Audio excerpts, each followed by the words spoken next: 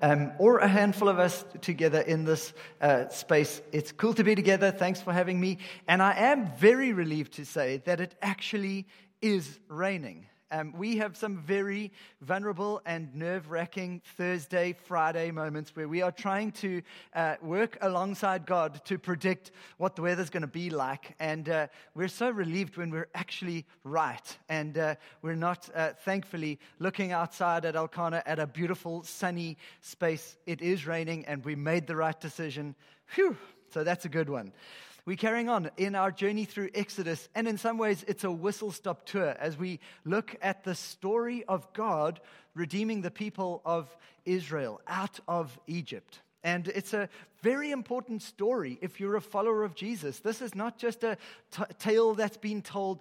This is a historical fact of history whereby God in his mighty, loving grace comes and redeems a people to reveal himself to the world. And by way of recap, we have the children of Abraham. Abraham has children. Abraham has Isaac. Isaac, Jacob. Jacob has 12 sons. These 12 sons spend lots of their life in Egypt. Their family grows. The Egyptian king that was really kind to them dies, and they live there in Egypt. But unfortunately, the new pharaohs that come in looks way less favorably upon this growing family. This growing family is turning into a kind of country, a people.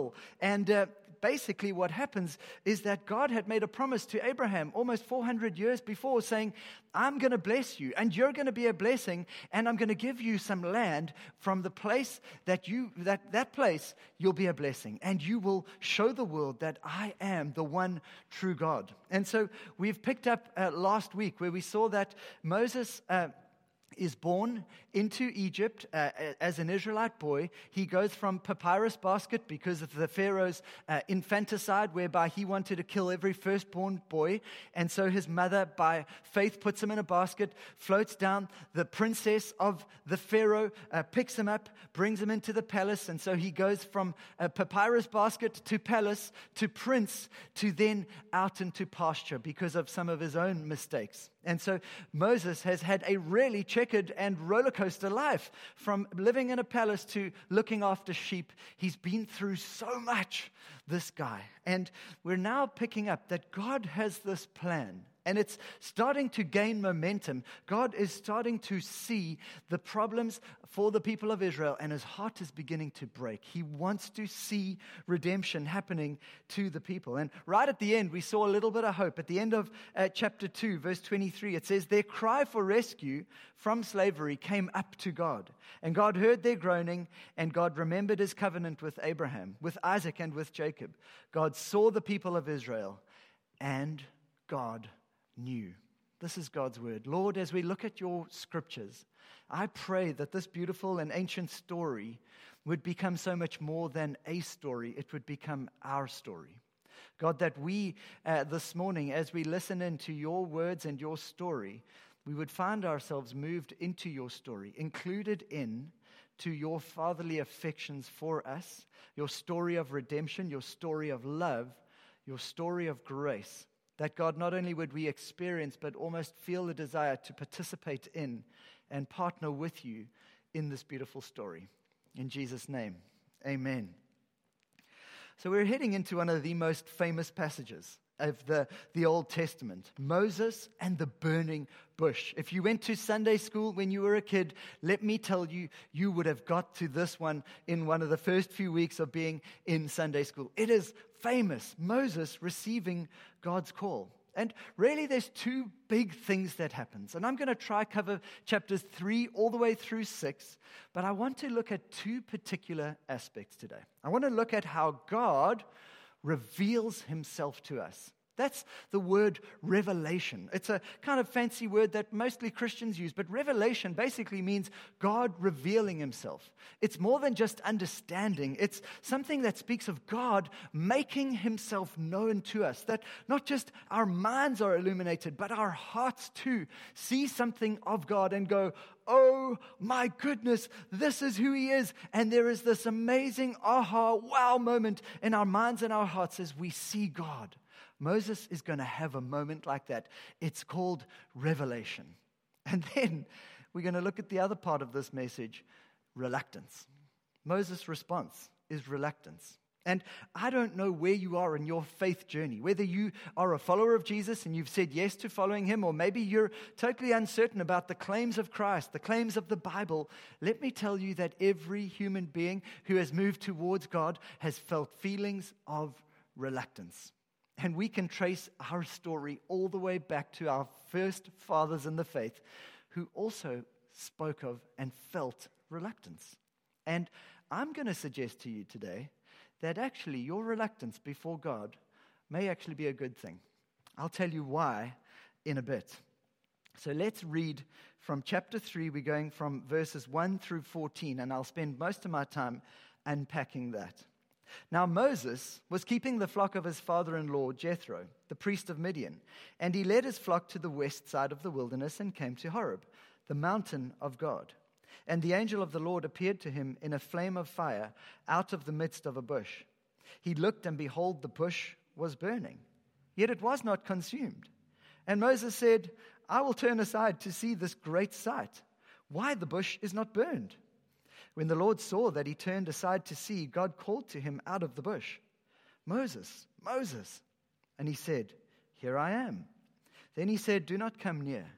Take your sandals off your feet, for the place on which you are standing is holy ground. And he said, I am the God of your father, the God of Abraham, of Isaac, and the God of Jacob. And Moses hid his face, for he was afraid to look at God. Then the Lord said, I have surely seen the affliction of my people who are in Egypt, and have heard their cry because of their taskmasters. I know their sufferings, and I have come down to deliver them out of the hand of the Egyptians, and to bring them up out of that land, to a good and broad land, a land flowing with milk and honey, to the place of the Canaanites, the Hittites, the Amorites, the Perizzites, the Hivites, and the Jebusites. And now, behold, the cry of the people of Israel has come to me, and I have also seen the oppression with which the Egyptians oppress them. Come, I will send you to Pharaoh, that you may bring my people, the children of Israel, up out of Egypt. But Moses said to God, Who am I that I should go to Pharaoh and bring the children of Israel out of Egypt? He said, But I will be with you, and this shall be the sign for you that I have sent you. When you have brought the people out of Egypt, you shall serve God on this mountain. Then Moses said to God, If I come to the people of Israel and say to them, The God of your fathers has sent me to you, and they ask me, What is his name? What shall I say to them? God said to Moses, I am who I am. And he said, Say this to the people of Israel, I am has sent me to you. Wow. This is a radical encounter that Moses has with God. And I think it's good for us to get a bit of historical context. You see, you and I live in a world filled with Google and libraries and YouTube and all kinds of spaces where we can get any kind of information we want. Not so much in the days of Moses and Pharaoh and Abraham and Isaac and Jacob. In those days, there wasn't a huge library of information. In fact, there wasn't even a Bible, just to remind yourself of this.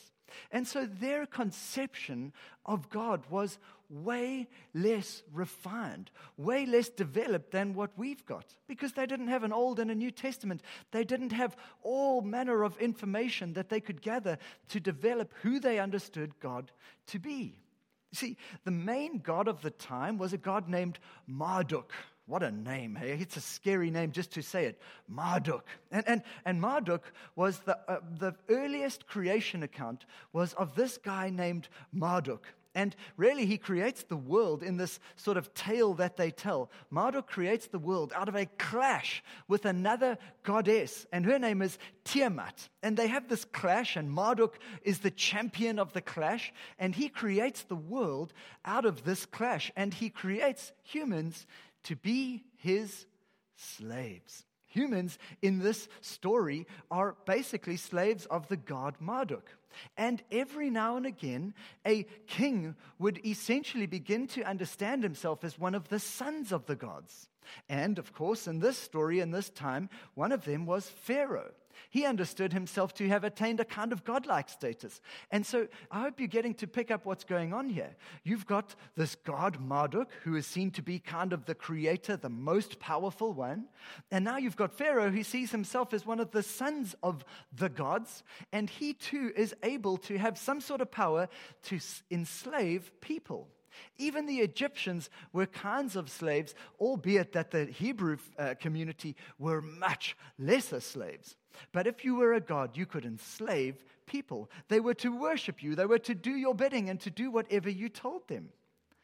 It's into this world that the God of the Bible, the God of Abraham, Isaac, and Jacob, reveals himself to Moses.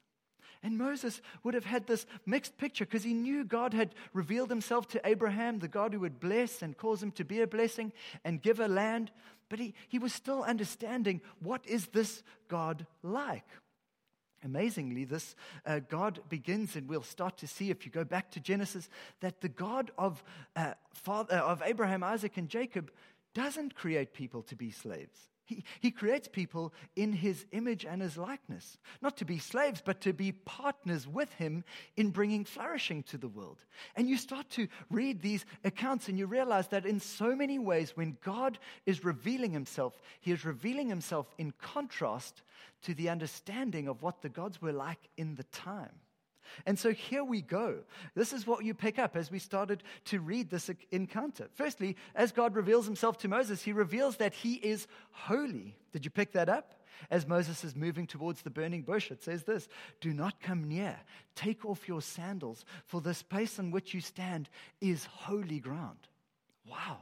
So this God is other. The word holy is one of the hardest words to explain in the Bible, but it simply means this, that God is other than. Although he created us in his image and likeness, he is not us. We are not gods. We are never going to be a god. God is God, and we are his creation. He's the creator. We are the created. God is holy. Secondly, we see that God is covenant-keeping. He reveals himself as a covenant-keeping God. He says this: "I'm the God of your father, Abraham, Isaac, and Jacob." This is getting Moses into a nostalgic moment. He goes, "Abraham, my great-great-great-great-granddad, you made a promise to him. And now you're keeping your promise through me? This is amazing." You think of those little staffy dogs who get a fluffy toy in their mouth, and as hard as you try to pull that thing out, you just can't pull it out. God is so fiercely committed to making and keeping his promises that he holds on and he never lets go. He's a covenant-keeping God. He's holy. He's covenant-keeping. We see also as Moses is moving towards this burning bush and hearing God, he's getting revelation that God is a God who sees, who hears, and who knows. The Lord said, "I have surely seen the affliction of my people who are in Egypt, and I have heard their cry. I know their sufferings." Oh, wow. This is such a unique thought. In that world, a God who sees, who hears, who knows, who feels with people, and who goes, "This is not okay." There is a God of compassion who is breaking into a world of enslavement and harshness from leaders. There is a God of grace and love. It doesn't stop there. We see that Moses is realizing also, he's got a revelation that God comes down and he is a delivering God. Says, "I've come down to deliver them out of the hand of the Egyptians and to bring them up out of that land." God looks at problems and he doesn't sort of look away and go, "Wow, what a pity I made that mess."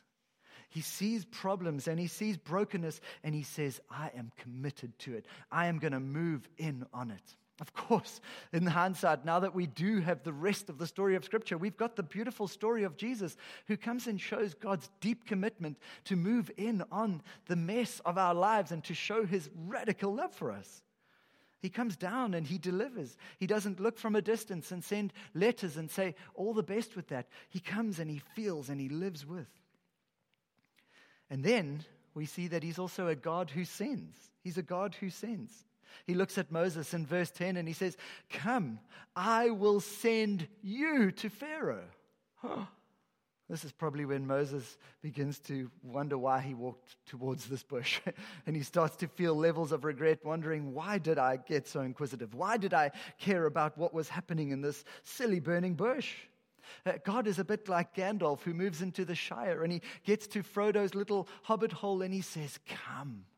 There's something bigger than living in a neat little packaged life where you've got beautiful green grass and some flowers growing. There is adventure to partner with the Creator in doing something beautiful in the name of God.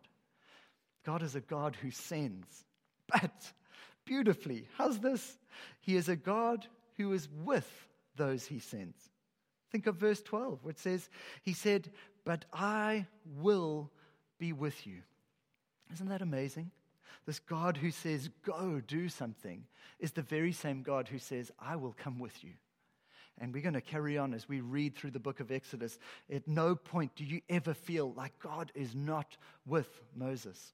And astoundingly, if you flash forward almost 2,000 years, Jesus gives the Great Commission, the great fulfillment of all that Moses and the Exodus happens. Jesus becomes that. And his Great Commission, he says, all authority has been given to me. And he tells this beautiful commission. He sends his disciples. And right at the end, what does he say? And surely I will be with you to the very end of the age. God sends, but he commits to go with. And that is the pattern of God. Now, I hope you're getting this, because for Moses, this was a wow moment. And for us in an information-ridden world, sometimes information doesn't always turn into revelation. At the speed at which many of us move, we don't slow enough to go, oh my goodness, this is the God that is. This is the I am. This is a powerful moment, by the way. Moses says, so who should I say is going to be, who is this God? Who can I tell them about? And he says, tell them, I am is sending you. I am that I am. Now, a name meant a lot in Scripture. For us, names don't mean that much. I only found out the meaning of my name quite later into my life. In the beginning, I just thought Roger was, the name that was assigned to me, and I wasn't crazy about it. Felt a little clumsy, and I never really liked my name until I found out what it means. You can go check it out. It's pretty exciting. I was quite stoked about what it meant. But in Bible times, a name meant so much. It spoke of meaning and purpose and what it was about. And here we get God saying, I am. He basically is declaring that he is the ultimate.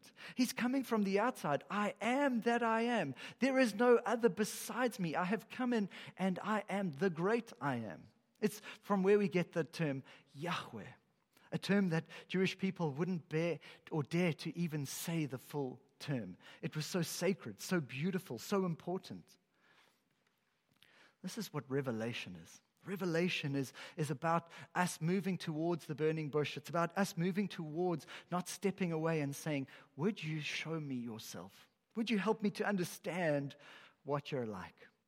It was really simple. I mean, Moses just moved towards, and God began to do all the hard work of revealing himself.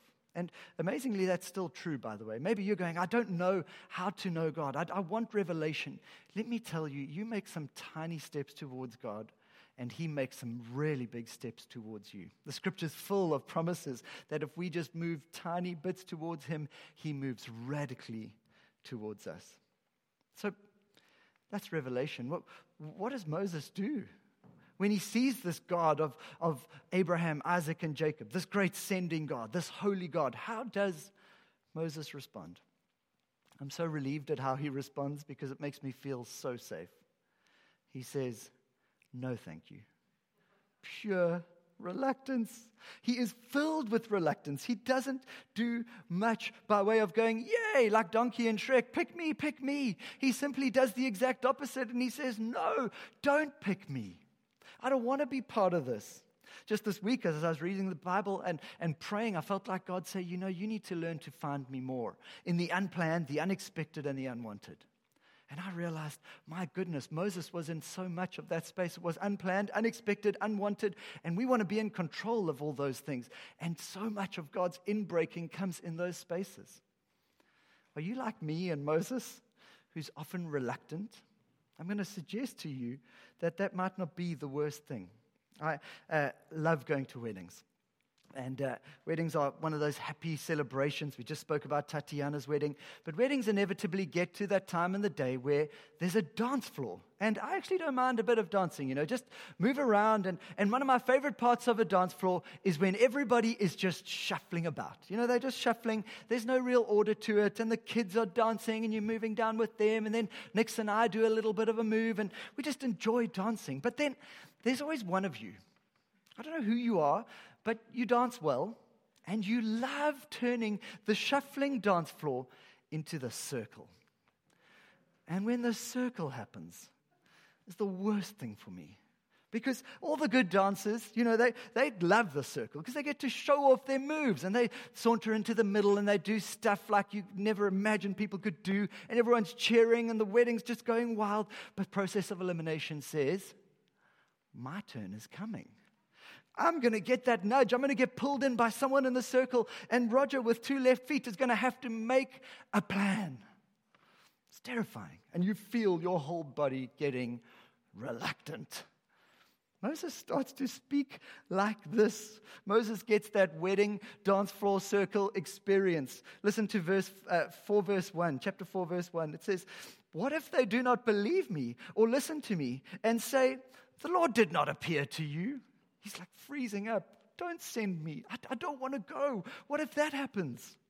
So God assures him with these 3 signs, which are just most magnificent signs. First, he says, "Hey, put your staff down on the ground." And as he puts his staff down on the ground, a piece of stick turns into a snake. And then God says, "Pick it up by the tail." Unthinkable thing to do.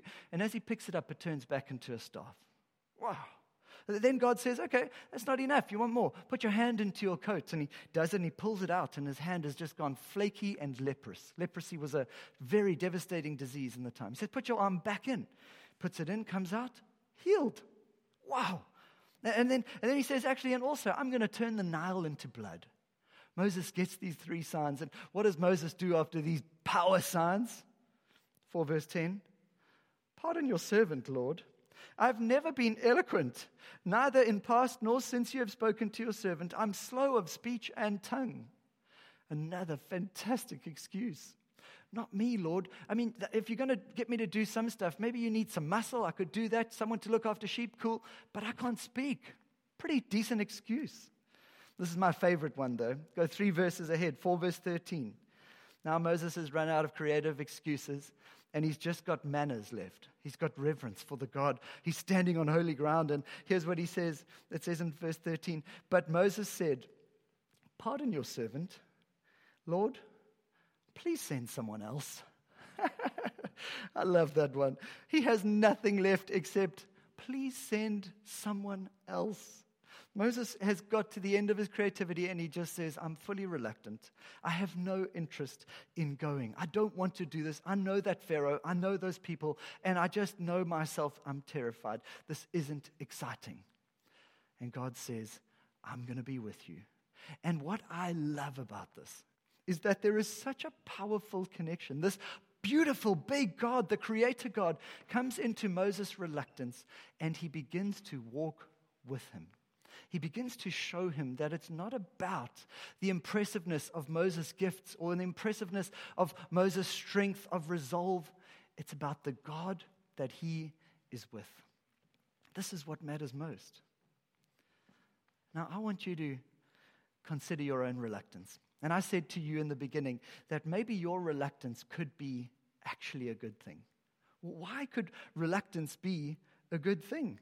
I mean, nobody wants to get laughed at by an Egyptian king. Nobody wants to try to convince a group of people who don't want to be convinced and look like a fool. What could it be? Well, here's the thing. If you are never in a space before God that you are reluctant towards him, that means you might not even be in relationship with him. And that is way, way more concerning. My biggest concern is that there is nothing in your life to be reluctant about. And there is nothing in your relationship with God that can cause you to be reluctant towards him. The story of the scriptures is a God who is doing way more than we could ever imagine and is calling us to do way more than we could in our own strength. And the story of scripture is God saying, "Come join me." And most of the time in our human hearts, we tend to go, no, thank you. But those 3 words, no, thank you, are the beginning of working out a relationship with a loving God. No reluctance means no relationship.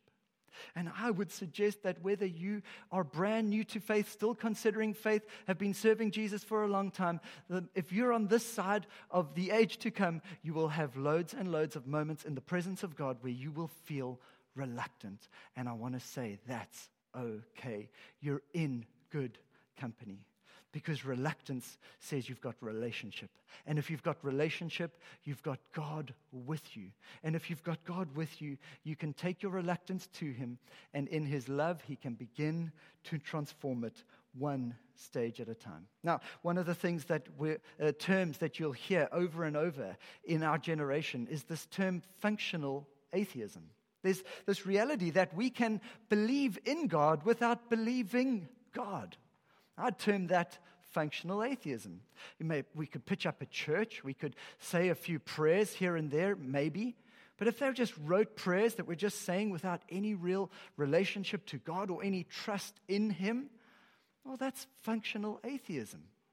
What I love about this beautiful passage is that God noticed Moses coming over. He came to this burning bush, and God sees him coming over, and He takes that little glimmer of faith. But like the prodigal son story, he just comes over the horizon. There's this tiny bit of faith, and the father runs out. God sees Moses just coming towards the bush, and He says, this is my gap. He's interested, and I am loving, and I will show my love to him. And He begins to reveal this covenant-keeping God of his father Abraham, Isaac, and Jacob. So what are you reluctant about? Because your reluctance might be the very place that God is building relationship with you. In that space of reluctance, God is calling you into trust to show that He is God, that He does love you, that He is someone who cares, that He is the Creator, and that He can do it. Hey, let me think of a few examples that have been happening just in our community. In the last couple of weeks, I've had conversations with people where they've been reluctant, but they've begun to say yes. I think of actually chatting to 2 guys who've just joined our kids ministry team. Reluctant, but stepped in, and God is already starting to stir their hearts. Think of another guy who started addiction recovery course, was totally unexcited about it, but knew by faith in God he needed to deal with this. Reaching out to a leader, somebody recently, just to get help because relationship stuff was way beyond what they could deal with on their own. Reaching out for help. Starting to give financially. Taking on the challenge of leading a life group. Some people said, you know what, I'm nervous, I'm scared, but I'm going to do it. Saying yes to going to counseling after years of knowing it's needed. Joining a life group, even though there was such great fear of being part of it. Setting the alarm and obeying it in the name of being with God in the morning, even after so many failed attempts. Saying sorry to people. Making invitations and initiating friendships with poor and marginalized people beyond that are in our lives. Creating a meal roster for a life group so that people can feel fed when you gather. Buying a Bible and a journal to implement and engage with God in it. Committing to receiving Jesus, His love and His forgiveness, and starting a relationship of following Him. Getting baptized because you actually trust Jesus, that He is as good as He says He is. Hey, there's so many more things that could be filled with reluctance, but actually they're steps of faith. Starting a mom's group for newborns. I think of how possible that could be. Plan a spontaneous, extravagant act of financial generosity. Interrupting a gossip-filled conversation and saying, hey, do you think I could pull out of this? Or maybe we could actually stop this conversation. It's not helping me, it's not helping us, and it's definitely not helping the person we're talking about. Reluctant? Of course. Is it the right thing by faith? Absolutely. There's so many things. They could be large, they could be small. Our reluctance need not only be when we think of big faith ventures like starting an NGO or starting an orphanage or moving to another country in the name of Jesus. It starts with the little day-by-days of saying, you are God, and you love me, and your ways are best, and I'm going to trust you in them. Of course, Moses' moment was huge and terrifying, but sometimes the smallest steps in our lives are also huge and terrifying. How many of us, just to say, yes, I need help, would you help me? Or to go to counseling, or whatever it may be, is a terrifying step, but a very crucial one of faith. If you're in a space of reluctance, take your reluctance to God and let it be a place where you build relationship with Him. For some, it's to pray for the first time, to actually utter those words, teach me to trust you. Show me what you're like. Give me a burning bush type experience. Maybe it's to pray this each morning. Here I am, Lord. Do with me what you will, but don't leave me in functional atheism. Speak to me, call me, challenge me to partner with you in any form of redemption. I'm not calling us to something elaborate. I'm calling us to bring our reluctance towards God and to let our reluctance be a sign that God wants relationship. And it could be in that unexpected, unplanned, even unwanted space that God is beginning to birth something very precious, very important, and very transformative. Not just for me, not just for you, but for us, for the world, for what we are a part of. Chapters 5 and 6 carry on and simply say that the Pharaoh looks at Moses and he does laugh.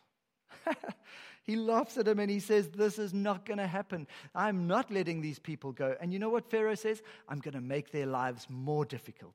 He takes away some of their resources and he makes them work even harder than they were before. Doesn't mean just because you say yes to Jesus and yes to following Him that it becomes easy the moment you say yes. It just means that He is going to be with you. And in His timing, He will unfold a plan of redemption that will go beyond what you could imagine. So let me land by asking, what are you wrestling with God about? In the end part of chapter 6, verse 6, God says, say therefore to the people of Israel, I am the Lord, and I will bring you out from under the burdens of the Egyptians. And I will deliver you from slavery to them. And I will redeem you with an outstretched arm and with great acts of judgment. I will take you to be my people, and I will be your God. And you shall know that I am the Lord your God, who has brought you out from under the burdens of the Egyptians. God is not primarily focusing on your reluctance. He's asking you to focus on His willingness. He will take us. He is in the business of redeeming and doing beautiful work. We simply need to bring our reluctance and ourselves to Him. You might go, but I don't have a leprous arm that turned back good and bad again. I don't have a snake a staff that I could drop to turn into a snake and pick it up again. Well, the scriptures would say differently. The scriptures would say, yes, you do. In the very life of Jesus, you have one who didn't just heal a leprous hand, but healed multiple leprous bodies. He did it, literally did it. Historians are struggling to refute that Jesus lived and He performed the miracles that He did. There's no other way to explain the movement that has happened around the world. And you might go, but what about the staff and the snake? I don't have one of those. Well, the Bible says that Jesus in His life defeated the serpent once and for all. Once in His temptation in the desert, the snake who comes to tempt Him, Jesus doesn't give in to temptation. I wish I could say that of myself, but I can't.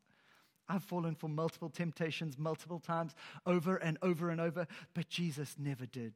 His greatest temptation moment is in the garden just before He's going to the cross and He's sweating drips of blood, and the snake once again comes and tempts Him and says, there's an easier way out. You don't need to go to the cross. And He chooses to say, not my will, God, but your will be done. And He goes to the cross. And it's there that more than just taming the Nile, and turning the Nile into blood, He lets His own blood be shed. And His own blood is poured out that we could experience redemption.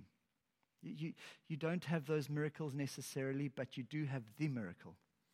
The miracle of the God who came in human form and loved us like we could never imagine. And in love defeated death and darkness and sin so that our lives can once again be started afresh and begin the age to come right here and now. You feeling reluctant? You're in the right place. Let your reluctance become part of the beginning of a beautiful and deep relationship with God. Won't you pray with me? Lord Jesus, this amazing morning, we just thank you that our reluctance is not enough to turn you away. But actually, in our reluctance, we bring ourselves to you and say, would you build our relationship with you? You are a covenant-keeping and kind God, and we trust you. I pray for people today whose reluctance has caught them out, has caused too much guilt, has caused them to think that they're not worthy. That even today there would be a sense of bringing reluctance, knowing that you are a very kind and radically generous God. I pray that today we would see you for who you are, and that our revelation wouldn't just be categorized with all the other information that we have, that our revelation of you would be sacred and precious and beautiful, and that we'd live off of that as the most important facts that live in our heads and our hearts, and they would shape how we live and what we do. That we'd be a people marked by presence with you, formation, becoming like you, Jesus, and mission, loving the world the way you call us to love the world. And that out of that space, we would live in the spirit that Moses lived, humbly before his God, walking, partnering with you in your story of redemption. We thank you for your grace. And we pray, God, that we can be together, but while we're not, we thank you that every challenge, every unplanned, unexpected, and unwanted thing that we go through is you journeying with us to build us into the kind of people you want us to be. So we don't despise these days. We choose to embrace you in these days. And thank you for your grace. In Jesus' name.